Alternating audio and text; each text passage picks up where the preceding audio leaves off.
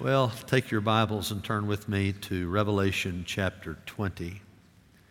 And in just a moment, I'll read verses 14 and 15.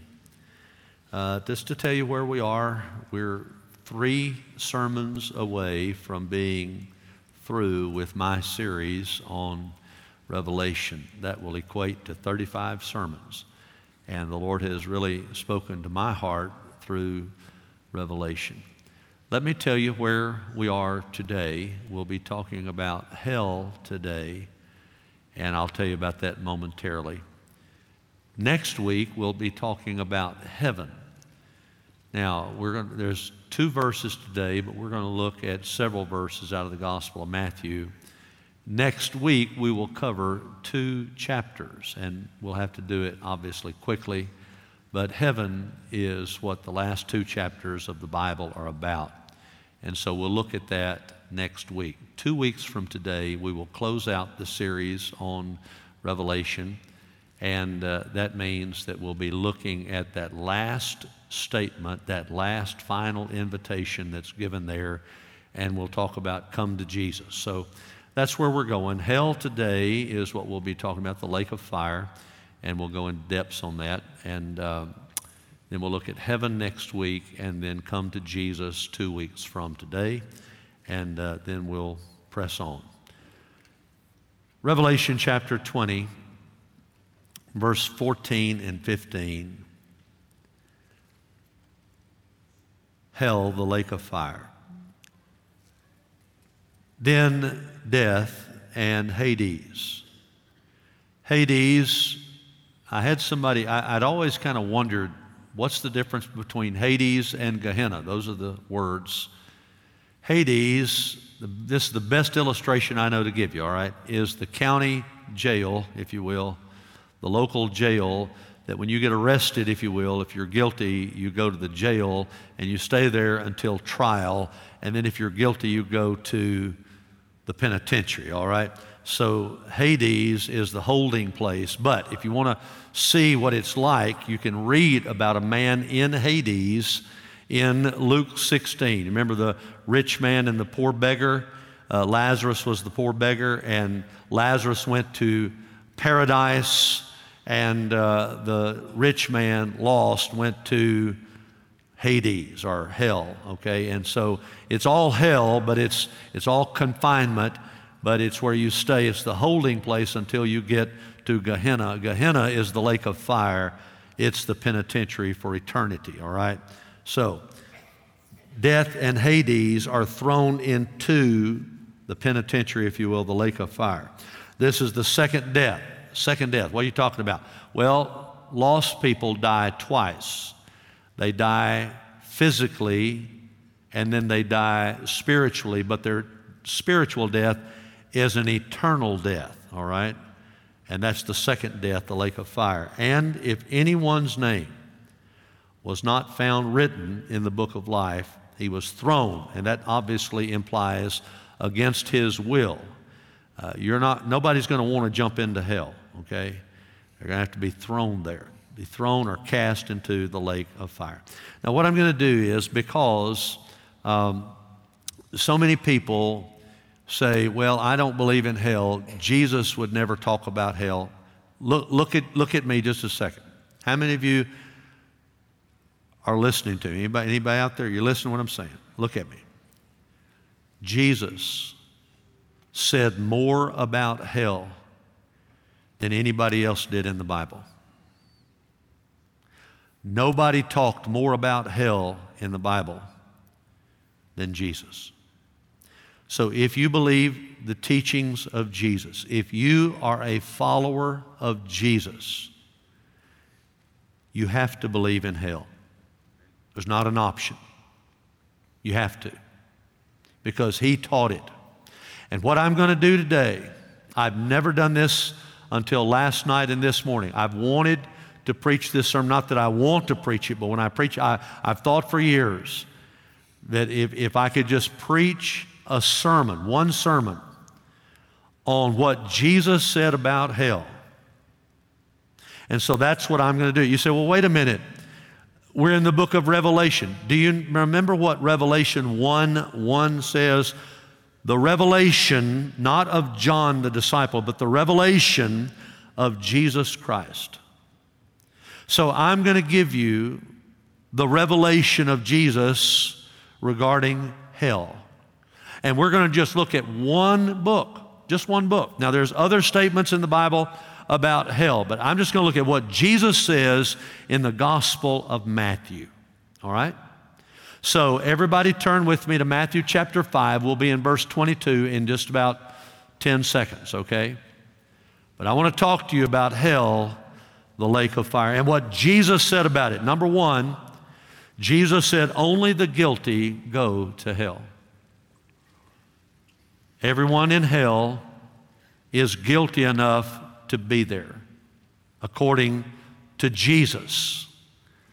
Jesus said in Matthew 5:22, but I say to you, and whenever he says that in the Sermon on the Mount or any other time, he's contrasting or contrasting, however you want to say it.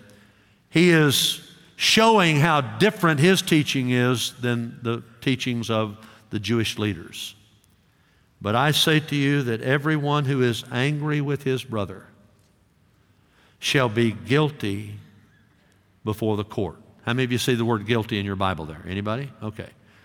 And he's not talking about the courts of man. He's talking about the court of God.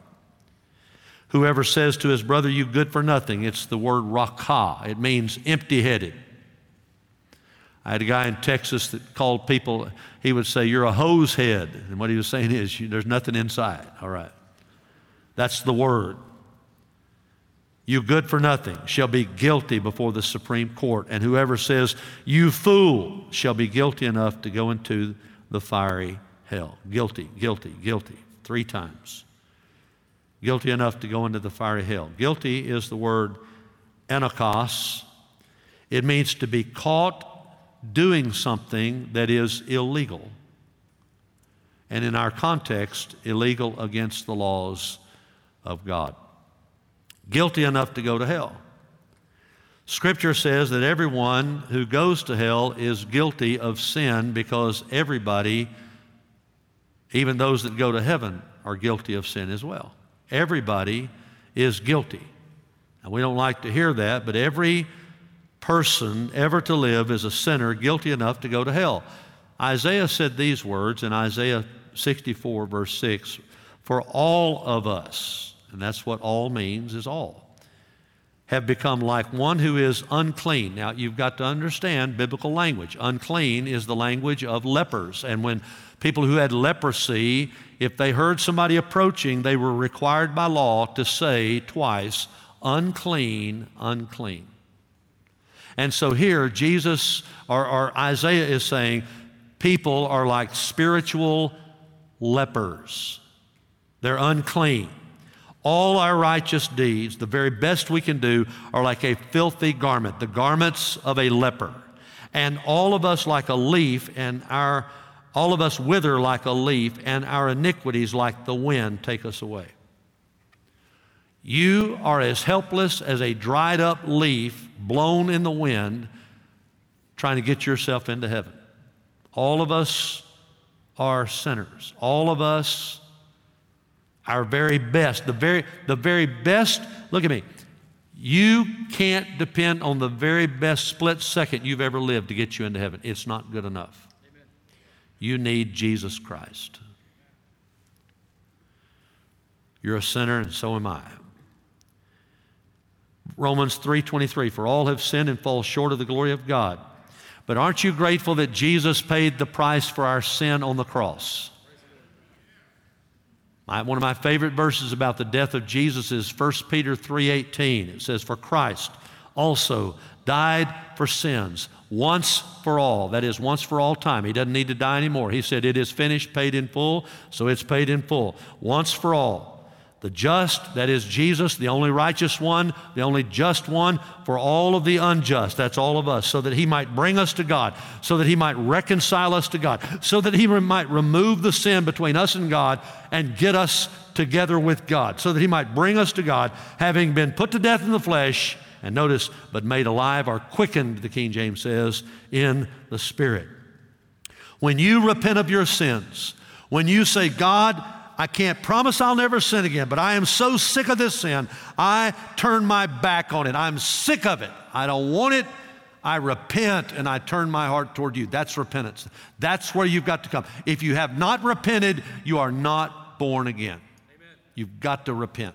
And then, again, doesn't mean you'll never sin again, but it means you're so sick of it, you cannot continue to live this way. And then you believe, you focus on the cross and say, I believe what he did on that cross when he died for sins, he died for my sins. I believe when he rose from that grave, he rose to give me eternal life. I repent and I believe and I receive you. As many as receive you, to them you give the right to become children of God, even to those who believe in your name, John 1:12. And I call upon the name of the Lord. Save me, Lord. When you repent, believe, and receive, and call upon the name of the Lord, God washes all your sins away. Romans 10:13, whosoever will call upon the name of the Lord shall be saved. If you go to hell, it will not be because God predestined you to go to hell. If you go to hell, it will not be because God wanted to send you to hell. If you go to hell, it is your fault, especially people that come to a church like Bellevue Baptist Church. Now, if you go to some liberal church that never preaches the gospel, yeah, you might kind of blame somebody there, but you, look at me. Anybody that comes to me, and I'm not bragging on me, I'm talking about Dr. Rogers and all the 6 guys before me. Look, this church has been preaching the cross and repentance for over 100 years. You come here, that's what you're going to get. You're going to get the Bible, you're going to get Jesus, you got to be born again. And there'll be no excuse. No excuse. You can be born again today. Aren't you glad that you can lose all your guilt? Only the guilty go to hell. Secondly, Jesus says hell is serious. Some people laugh and say, well, I want to go where all my friends are going to go. If they're going to hell, I just guess I'll go to hell. We'll have one big party. No parties in hell, friend. Don't ever kid about hell. It's not a laughing matter. It's serious. Listen to what Jesus said, how serious it is. Matthew 5, we're going to go left to right. How many of you think it's always good to go from left to right? Amen? In life, it's good to go from left to right. Amen. Matthew 5, 29 through 30, if your right eye makes you stumble, tear it out. That's pretty serious, is it not? Throw it away from you, for it's better for you to lose one of the parts of your body than for your whole body to be thrown into hell. If your right hand makes you stumble, cut it off. Think about that, chopping your hand off. Cut it off. Throw it from you. It's better for you to lose one of the parts of your body than for your whole body to go into hell. Now, Jesus repeats himself in several teachings. It's not wrong for that. I repeat myself at times in sermons. And later on in Matthew chapter 18, he included one other part of the body, and that is the foot. He said in Matthew 18, 8 through 9, if your hand or your foot causes you to stumble, cut it off and throw it from you. It's better for you to enter life crippled or lame, as an amputee, if you will, than to have 2 hands or 2 feet and be cast into eternal fire. If your eye causes you to stumble, pluck it out and throw it away from you. It's better for you to enter life with 1 eye than to have 2 eyes and be cast into the fire of hell. Now, what is Jesus talking about? Is Jesus literally wanting us to pluck our eyes out, cut our hand off, cut our foot off? What he's saying is, using a metaphor, he's saying, hell is serious. He's saying it would be better for you if you have an eye that just can't be controlled. If you have an eye that just keeps on looking at things it shouldn't look at in a way that it shouldn't look at, whether it's pornography or whatever it might be, if you have an eye that's messing with you, if that's the gateway for your sin, he said, I'm telling you, in the long run, it'd be better for you to pluck your eye out than to die and go to hell. That's what he said. If you have a hand that just you just can't control it. It's out of control, and your hand keeps reaching for some relationship that is not good and is not godly, or for something else that's not godly, whether it's drugs or alcohol or overeating or whatever else it might be. If your hand keeps on reaching out to something that's not right, he's saying it would be better, far better, to cut it off than to keep on and let it send you to hell. And then he said, if your foot, he said, if you've got feet that are out of control and they keep taking you places that you don't need to go. Let me tell you something. If you don't want to fall down, don't walk in slippery places. Amen. Cut it off. It'd be better for you to have one foot and to hobble into heaven on crutches than to have two and to go into hell. All he's saying is hell is serious. Don't laugh about it, and don't ever tell anybody to go to hell. You don't want your worst enemy to go to hell. Jesus said hell is serious. If you're going there, be saved today. Amen. Don't leave here on your way to hell. Thirdly, most people, Jesus said, are going to hell. You say, well, I don't believe that. I'm not teaching what you believe today. I'm teaching what Jesus said. I'm not trying to be a smart aleck. You say, where did he say that? At the beginning of his gospel invitation in the Sermon on the Mount in Matthew chapter 7, in probably the most famous words of this famous Sermon on the Mount, verses 13 through 14. He's wrapping things up in his sermon, and he says, enter through the narrow gate. For the gate is wide and the way is broad that leads to destruction. That's hell. And there are many who enter through it, for the gate is small and the way is narrow that leads to life. That's heaven. And there are few who find it. Jesus spoke of two gates, two paths, two eternal destinations. He said there's only two gates. There's the narrow, small gate, and there's the wide gate. There's only two paths. Once you enter into a gate, it determines what path you're on, the broad way or the narrow way. And if you stay on the broad way and the narrow way, there are only two destinations for your eternal soul, that is destruction, hell, or life, which is heaven. He unmistakably said many people choose the wide gate that leads to the broad way that leads to destruction, which is hell. Many people. He used the word many there. But then he used the word few, go through the narrow gate. Jesus is the door, John chapter 10. He's the door. He's the only way to heaven. Few find the narrow, small gate that leads to the narrow way that leads to the narrow leads to life, which is heaven. I've had people say, you're narrow-minded. I said, that's because I had to enter a narrow gate. And I walk on a narrow road because I'm on my way to heaven, not hell. If I was broad, some people are so broad-minded, their brains are falling out. We've lost our mind. We're so broad-minded. I don't want to be broad-minded on the broad road that leads to hell. I want to be as narrow as the Scriptures.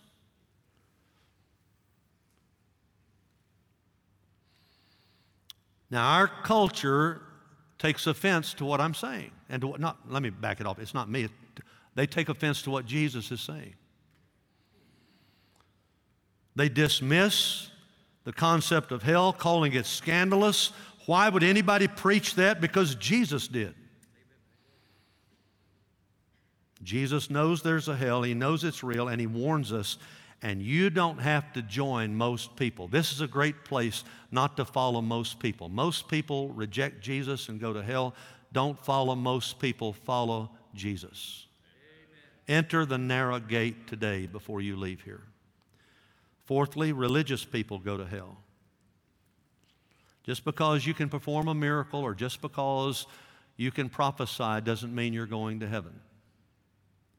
You say, what in the world are you talking about? What Jesus said in Matthew 7, 15 through 23, beware of the false prophets who come to you in sheep's clothing, but inwardly are ravenous wolves. They look great on the outside, but in their hearts they're messed up. You will know them by their fruits, that is, their works. Works don't save you, but if you are saved, you will have good works.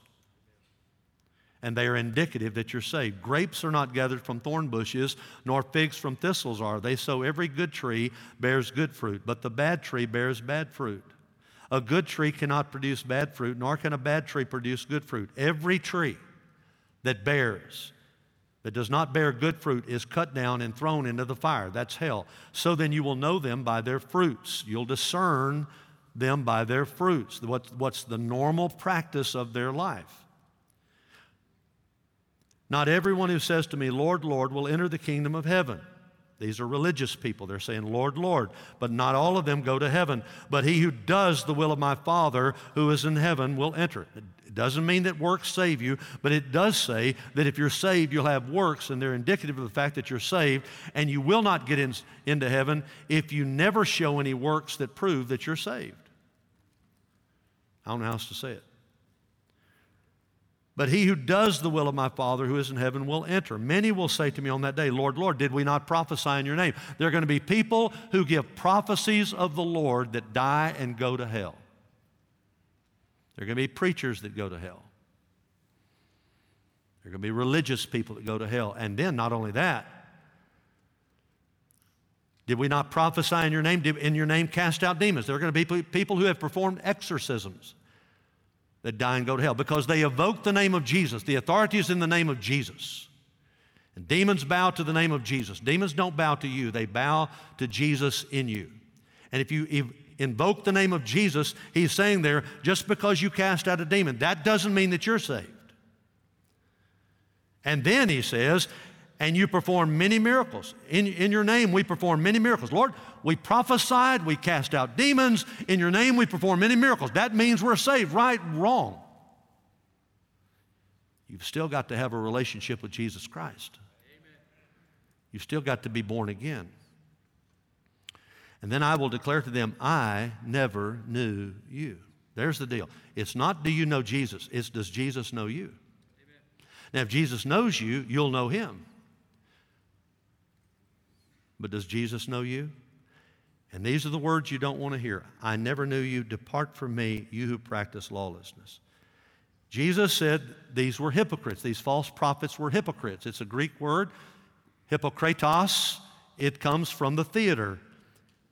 In these days, and if you go to Israel or if you go anywhere in Europe and you find a Roman theater for the arts, the acoustics are incredible. You can hear anything. I mean, it's just unbelievable.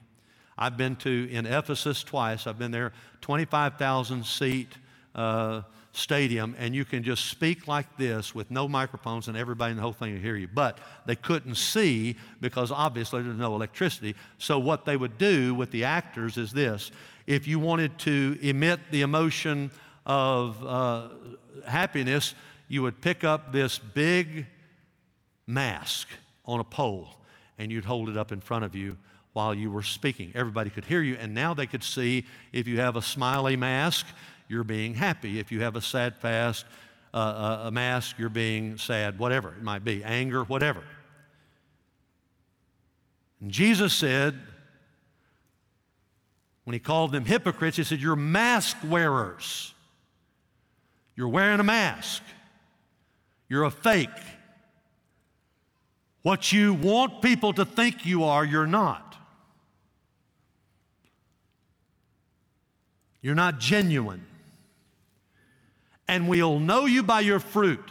If we can watch your life long enough, we'll see if you're saved. Those works don't save you, but look at me. If you tell me you're a rose bush, but you never grow a rose, after a while I'm going to be thinking, I don't think that's a rose bush. I think that's something else. If you tell me you're a Christian and I never see Jesus in you at all, you never talk like Jesus, you never act like Jesus, you're not connected with Jesus. If there's no fruit, there's no root. Amen. You shall know them by their fruits. Everyone in this room can have a genuine relationship with God before you leave here today. Religious people go to hell. Hell is also a dark place. Matthew 8, 11 and 12. I say to you that many will come from east and west and recline at the table with Abraham, Isaac, and Jacob in the kingdom of heaven, but the sons of the kingdom will be cast out. He said some Jewish people are not going to get it. Sons of the kingdom, they're going to be cast out because they don't know me. They're going to be cast out into the outer darkness. In that place there will be weeping and gnashing of teeth, outer darkness. Jesus talked about this also in Matthew 25:30. Throw out the worthless slave into the outer darkness. In that place there will be weeping and gnashing of teeth. Outer darkness because it's outside of heaven. Darkness because it's the opposite of heavenly light. Peter said the same thing. He talked about darkness in hell. It's spiritual darkness. He says in 2 Peter 2:17, these people are as useless as dried up springs or as mist blown away by the wind. They are doomed to blackest darkness. Do you remember, and I'm reading now through Exodus, do you remember, in my quiet time, do you remember when one of the plagues came, it was darkness over Egypt. Now there was light in the land of Goshen because God was differentiating between His people and the lost people, but there was a darkness so dark that they couldn't even move around. That's what hell is going to be like. It's going to be dark physically. It's going to be dark emotionally. Hell is the most depressing place in the universe. You say, I'm going to be there with my friends. We're going to have a party. No, everybody is isolated. And I'm telling you, everybody is totally, I mean, to the nth degree depressed. It is darkness. Spiritually, emotionally, and even physically. And I don't know how you get light from the fire and all that, but it's going to be fire. Go look at Luke 16 and see what Hades is like. It's also what hell will be like. There's going to be darkness. But you don't have to live in eternal darkness. You don't have to live in eternal depression. You can be saved today. But I'm going to tell you why people are going to be depressed, especially people that come to a church like this, because they knew the truth and they didn't obey it. And they will have regrets for the rest of eternity. Hell is a dark place. Number 6, hell prompts us to fear God. Jesus said that. A lot of times people say, we shouldn't preach about hell. It's going to scar people. No, it's going to make them fear God, revere God, respect God, and that is a good thing. That is a good thing that we've lost in America. Matthew 10:28, do not fear those. Jesus is talking now. Do not fear those who kill the body. If we just stopped right there, we could have a whole sermon. There are some people so afraid of dying. You say, well, I don't want to just sign up today. Well, I don't either, but I want to say this to you. If I were to die today, that's not the worst thing that could happen to somebody if they know the Lord. Do not fear those who can kill the body, but are unable to kill the soul. But rather fear Him who is able to destroy both soul and body. And what's the prepositional phrase there? In hell.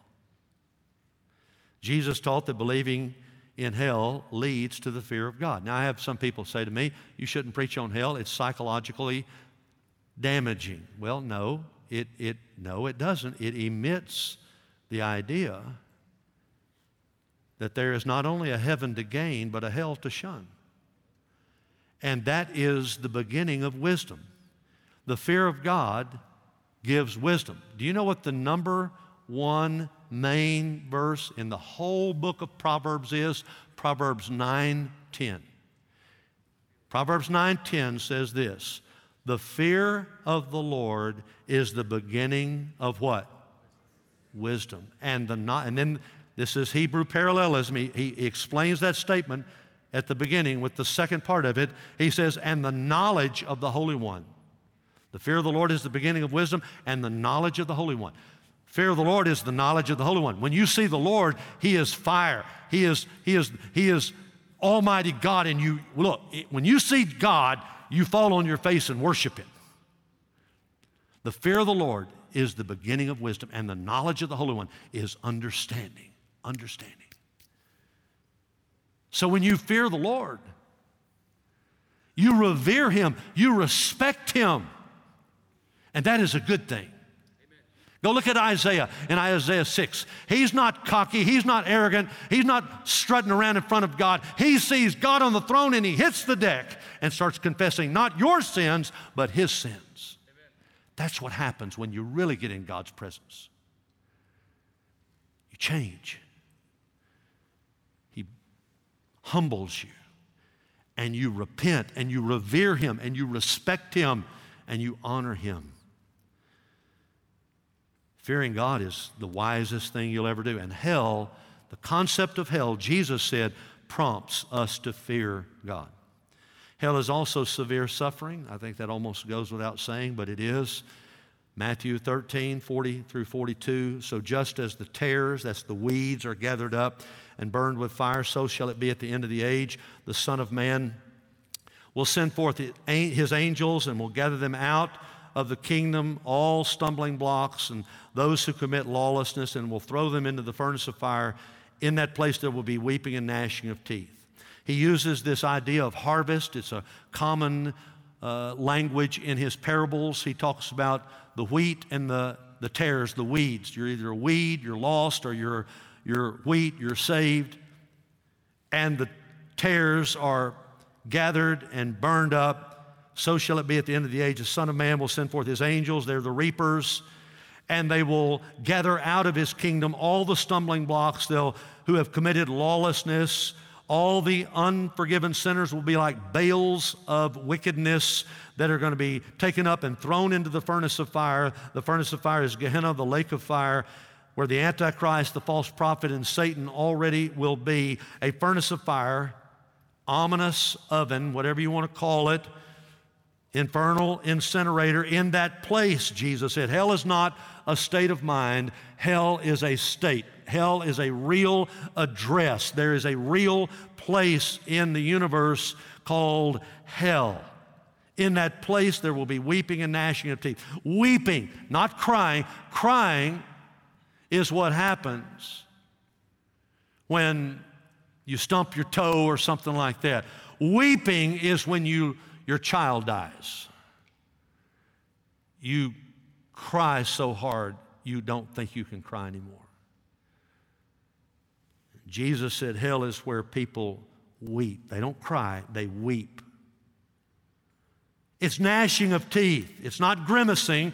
That's what you do when your coffee is bitter, grimacing. But when you gnash your teeth, that's when you break, you totally fracture your hip or something, and it's excruciating pain that won't go away. And in hell, it's 24/7 weeping and gnashing of teeth. But you don't have to suffer in hell. You can be saved today. Hell is severe suffering. Hell is also for the unrighteous. Jesus said, Matthew 13, 47 through 50, again, the kingdom of heaven is like a dragnet cast into the sea, gathering fish of every kind. When it was filled, they drew it up on the beach, and they sat down, gathered the good fish into containers, but the bad they threw away. So it will be at the end of the age. The angels will come forth and take out the wicked from among the righteous, and will throw them into the furnace of fire. In that place there will be weeping and gnashing of teeth. Jesus uses a familiar Christ-honored metaphor when He talks about fishing. You might remember that the first disciples, some of them were fishermen there in Galilee. It's my favorite place to go when I go to Israel is Galilee. And He said to them, back when He called them in Matthew 4, 19 to 20, follow me and I'll make you fishers of men. Immediately they left their nets. They were fishermen. They followed Him. So here He's talking about the second coming. And Jesus likens His second coming to fishing. He says, just as earthly fishermen gather in the good fish and also the bad fish and then sort them out, I too will return. I'm going to gather the wicked. I'm going to gather the righteous. I'll gather them similarly, but I will treat them differently. I'll remove the wicked from the righteous. They'll be thrown into hell, the unrighteous will. And I'll throw them into the furnace of fire. In that place there'll be weeping and gnashing of teeth. They're going to suffer because they're unrighteous. And look at me. We're all unrighteous, but when we get saved, Jesus puts on you His righteousness. And I want to say this to you. You can't stand before a righteous God in judgment unless you are clothed in the righteousness of Jesus Christ. Because your righteousness is like filthy rags. You don't have enough righteousness to get you anywhere, but Jesus' righteousness is all God needs to see when He sees you, and He will say, "Well done, thou good and faithful servant." You can walk out of here with a spiritual robe of righteousness on today if you will repent of your sins and believe in Jesus.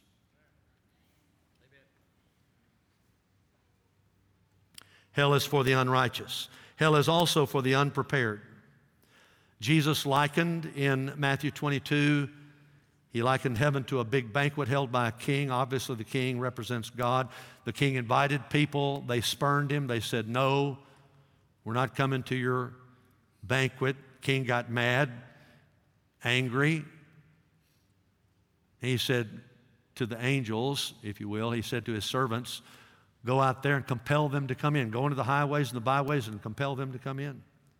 So his servants did what the king said, Matthew 22, 10 and following. Those slaves went out into the streets. They gathered together all they found, both evil and good, and the wedding hall was filled with dinner guests. But when the king came in to look over the dinner guests, he saw a man there who was not dressed in wedding clothes. And he said to him, "Friend, how did you come in here without wedding clothes?" And the man was speechless. Then the king said to the servants, "Bind him hand and foot and throw him into the outer darkness. In that place there will be weeping and gnashing of teeth, for many are called, but few are chosen."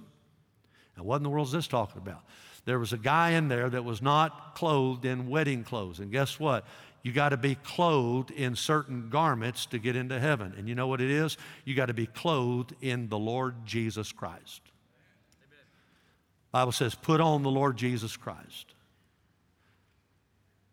In fact, Paul said in Romans 13:14, instead, clothe yourselves with the presence of the Lord Jesus Christ. Don't let yourselves think about ways to indulge your evil desires. He said to the Galatians in Galatians 3:27, for all of you who are baptized into Christ have clothed yourself with Jesus Christ. When you get saved, Jesus literally covers you in Himself and in His righteousness. Again, we're talking about that. All who don't have the right clothes are not prepared for eternity, and if they die without being clothed in Christ, they won't be allowed to be at the banquet of God in heaven. But you can go to that banquet today if you will just get dressed and put on the Lord Jesus Christ. Hell is for the unprepared. Hell is for religious hypocrites. Now, Jesus jumps all over. Jesus didn't jump all over prostitutes. He didn't jump all over liars or adulterers or anything. You know what He jumped on? Religious hypocrites. Listen to this, how He speaks to the Jewish people, leaders of His day. Matthew 23:29 and following. Woe to you, scribes and Pharisees, hypocrites. There's that word again. Mask wearers. For you build the tombs of the prophets, you adorn the monuments of the righteous, and you say, if we had been living in the days of our fathers, we would not have been partners with them in shedding the blood of the prophets. So you testify against yourselves that you are the sons of those who murdered the prophets. Here's what Jesus said. He said, you admit that your fathers murdered the prophets. And guess what? Jesus said, I'm the one the prophets were talking about. So why don't you just finish the job off and go ahead and kill the one that the prophets talked about? That's exactly what He says in the next verse. Look at this, verse 32. Fill up then the measure of the guilt of your fathers. In other words, go ahead, finish the job. Your fathers killed the prophets. Now, you finish the job. You go ahead and crucify the one the prophets spoke about.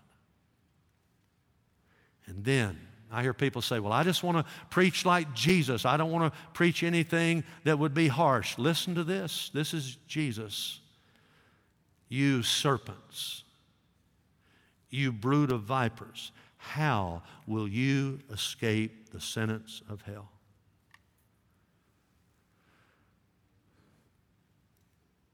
Jesus said, you speak against immorality, but you commit adultery. You speak against lying, but you tell lies. You're hypocrites.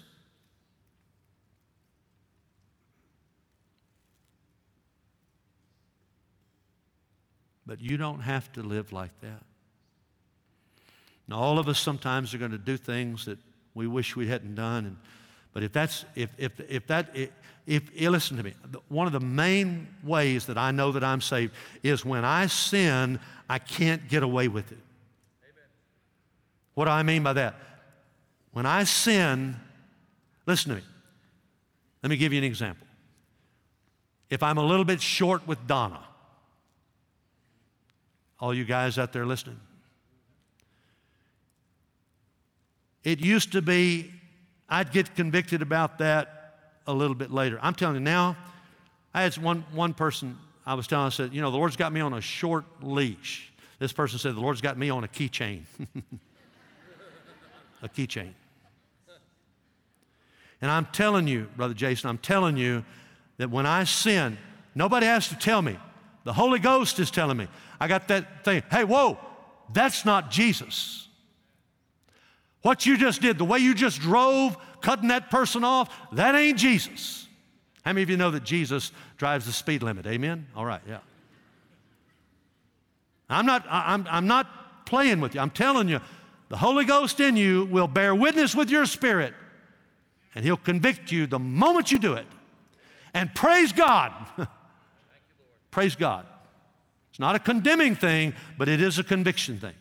I know that the devil will condemn you for something you did and you repented of. I'm not talking about that. That's condemnation. And there's no more condemnation for those who are in Christ Jesus. But I want to say this to you. When Christians mess up, the Holy Ghost will convict you. Amen. He will.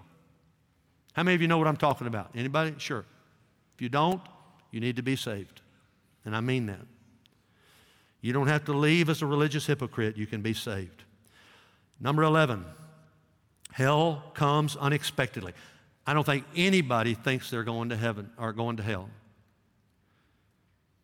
Surely nobody would think that and not do something about it. Matthew 24:50 says, the master of that slave will come on a day when he does not expect him, at an hour which he does not know, and will cut him in pieces and assign him a place with the hypocrites. In that place there will be weeping and gnashing of teeth.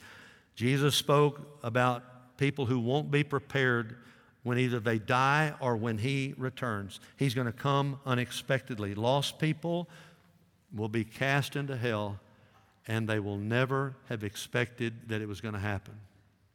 You know what? Let me tell you what lulls us to sleep. Listen to me. Please listen to me. I got about 10 more minutes. Please listen to me. Everyday life, it dulls us to sleep. Your routine, your job, and all that. Nothing wrong with those things, but you can just get to doing these things. Well, I got to take out the garbage. Well, I got to wash the dishes. And those things are necessary, but you just get so wrapped in those things that you don't think about the coming of the Lord, and you don't think about dying. So every once in a while, there's a sermon that comes along, or a teaching that comes along, or a song that comes along that God will say, are you thinking about eternal matters? You got to set your mind on things above.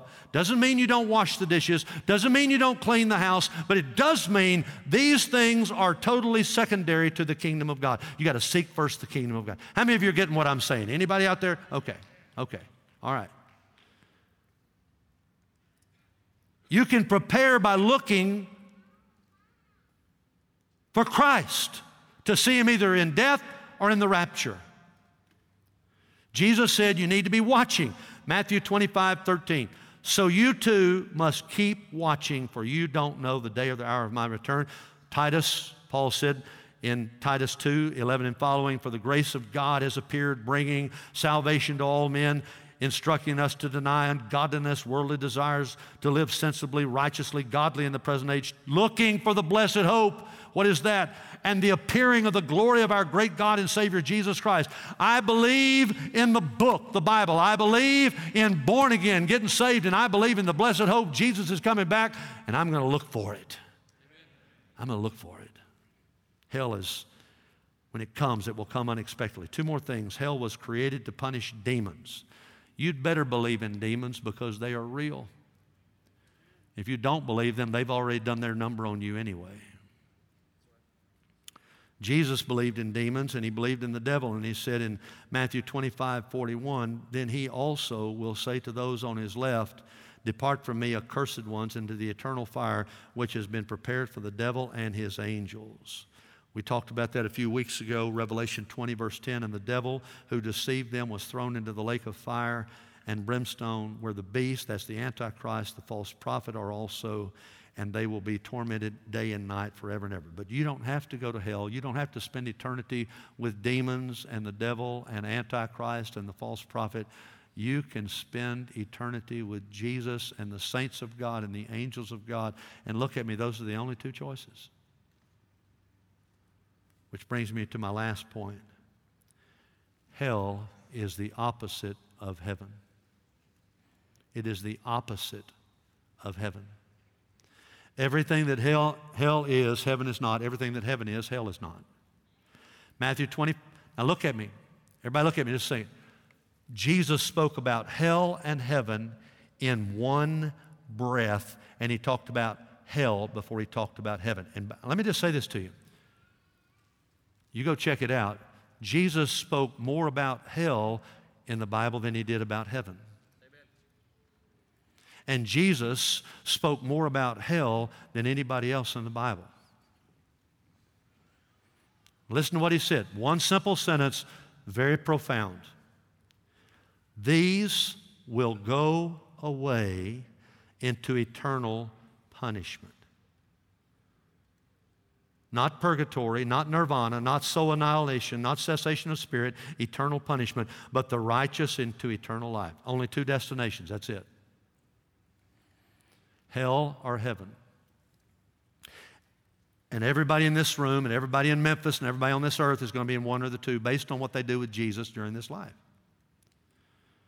There's no such thing as purgatory, the Roman Catholic doctrine that refers to a place or a state of suffering of souls and sinners who, while they're there in purgatory, they're atoning and making atonement and they're amending their ways so that they can be released from there and go to heaven. In other words, they die lost, but they go to purgatory and they'll repent in purgatory and atone their sins and go. That is a lie. That is a lie. That is a lie. That is not in the Word of God. Amen. That is a lie. You die and you go before God. It is appointed unto men once to die and not go to purgatory. It is appointed once to die, and after that, the judgment, and that's it. That's it.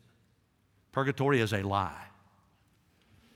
And then the Buddhists say there's nirvana, a transcendent state where we can achieve the ultimate goal of reincarnation, the circle of life, like we heard about in The Lion King in the Disney movie. A transcendent state in which there's neither suffering, desire, sense of self. The person is released from the effects of karma and this cycle of death and rebirth. It represents the final goal of true Buddhism. Look at me. Buddha was wrong. There's no circle of life. Life is linear. You're born. You don't live before you're born. You are born. You live then until you die physically, and then you live forever in heaven or in hell. There is no karma. There is no nirvana. It's a lie. And then some people will say, I can't believe a loving God would allow anybody to burn eternally in hell and suffer eternally in hell. So I believe in soul annihilationism. I believe in the cessation of spirit. But that's not what Jesus says. He said it is eternal punishment and heaven is eternal life. So I'm asking you, where are you going to be in 1,000 years? Where are you going to be?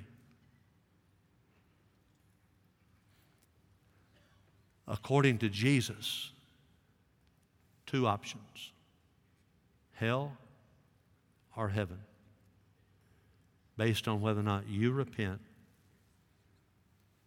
and believe in Jesus or you don't. When I die, not if, when I die, and I stand before the Lord,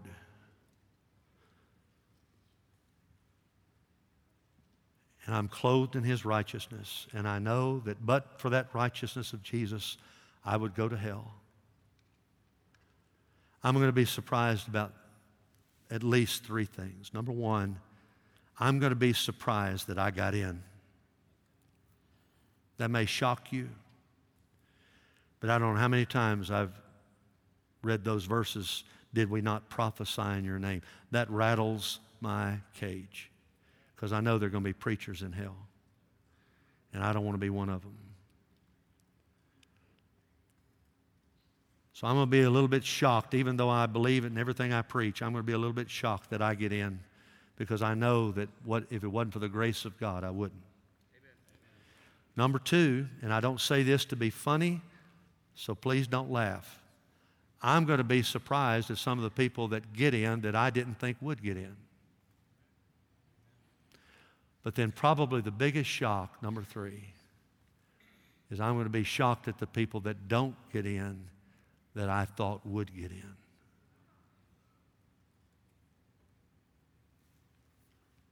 I had a friend that sang an old country song. My friend, she was Pentecostal. I loved her. She was just a precious girl. She never wore makeup. She wore long dresses, and she was Pentecostal.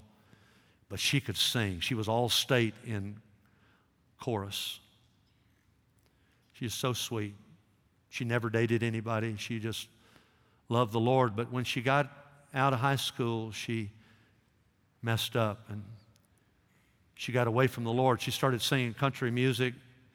She backed up Crystal Gale for years. She backed up Ronnie Millsap for years. Tremendous voice. But she came back to the Lord. How many of you know that you can come back to the Lord? Amen? You come back to Jesus. She came back to the Lord, and she started singing for the Lord. She's been leading worship now. She's charismatic. I love her to pieces. I don't care how many tongues she speaks in. Amen? That doesn't bother me. I don't care about all that stuff. I just praise God she loves the Lord. And she's down in not Mobile, but down in Muscle Shoals down there, and she leads worship. Her name's Cindy Richardson. One of the sweetest voices I've ever heard in my life. And she sang it. I think it was an old Kitty Wells song. I'm going to close with you with it. I can't sing it as good as her. But think about it with me. I dreamed I had gone to that city where never comes night. And I saw the fair mansions of glory. I saw the fair angels of light. And I gazed for long years of rapture on the faces of saints I love true. And I sang with the seraphim holy. I dreamed I searched heaven for you. I looked on both sides of the river that flows through the city of God. I searched through bright mansions celestial, streets of gold pavement I trod, the faces of saints by the millions. I scanned in my yearning to see the face I had cherished so fondly, the face that had grown dear to me. I asked of 10,000 sweet angels, have you seen this beloved one, pray tell? Have you met in the bright courts of heaven the one whose on earth I loved well? They shook their heads sadly and told me that they had not seen you, and then I knew that somewhere in the darkness of hell you wandered alone, lost in sin. I dreamed I searched heaven for you, searched vainly through heaven for you. Friend, won't you prepare to meet me up there, lest I should search heaven for you? Oh, won't you prepare to meet me up there, lest I should be searching heaven for you. If you don't, amen. If you don't know the Lord, let's just bow our heads just for a moment. If you don't know the Lord, why don't you repent? Why don't you believe in Jesus right now? I don't have to lead you in a prayer. I'll do that in a minute if you don't know what to say, but just tell the Lord that you're sorry for your sins and that you want to repent and you want to live for Him. You believe that Jesus died for you. You believe that Jesus rose from the dead to give you eternal life. Just repent. And it's just as simple as that. It's simple, but it's not simplistic. It is the most profound thing you'll ever do. And you got to do it in a moment of time. You don't ooze over into heaven. You don't get there by osmosis. You get there by being born again. And just like a baby, 1 minute is not born, and the next minute there's a birthday, there's a birth time. They say that this baby was born at this time, just like there's a death time, and there's a time when you get saved. Are you ready for that? So if you want to pray and receive Christ, and you got to call upon the name of the Lord, that's prayer. You got to repent. You got to believe. Do that now. But if you say, I don't know what to say, and if you would like me to help you with that, just like I would help a young couple in their wedding vows, I'll be glad to do that. But it's not just mouthing some words. It is giving your life to Jesus Christ. Would you do that today? In the balcony, would you do that? On the main floor? Pray something like this. Dear Lord Jesus,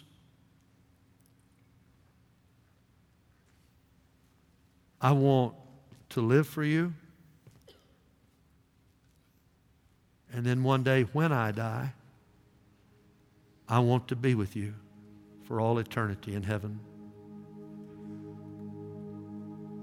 Lord, I want to be saved.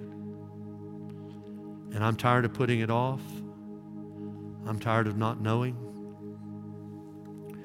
So Lord, as best I know how, I pray that you'll help me. I repent of my sins. I turn from them. I'm sorry that I have broken the laws of God. I know that I've done it. I ask you to forgive me. And I believe that when you died on that cross, you paid the penalty for my sin. And I believe that when you came out of that grave, you rose to give me eternal life. I believe that, Lord. I repent and I believe and I receive you right now. Lord, I need you. I ask you. You said, call upon me and I will answer you. And I'm calling, dear God. I'm asking you. I'm calling on the name of the Lord. I'm asking you to save me. I receive you. Come into my life. Lord Jesus Christ, take up my life. Let my very body be the temple of the living God. And from now on, Lord Jesus, I'm asking you to let me live for you. And let me tell as many people as I can about you before I die. Lord, I don't want to see anybody go to hell. I don't know how to say this to you. If you just prayed that and you meant that, you're going to heaven. You're not going to hell. And not only that, you can live for the Lord for the rest of your life in forgiveness and freedom. A load just came off of you, whether you know it or not. Shackles just came off of you, whether you know it or not. Now you're going to start growing in grace, and that's wonderful. But you'll never have to worry again about eternity. And when you stand before God, God will say, yep, I heard you. And I saved you. Because I promised you, whosoever shall call upon my name shall be saved. And you did, and I saved you. Father, thank you for being so good to us. In Jesus' name, amen.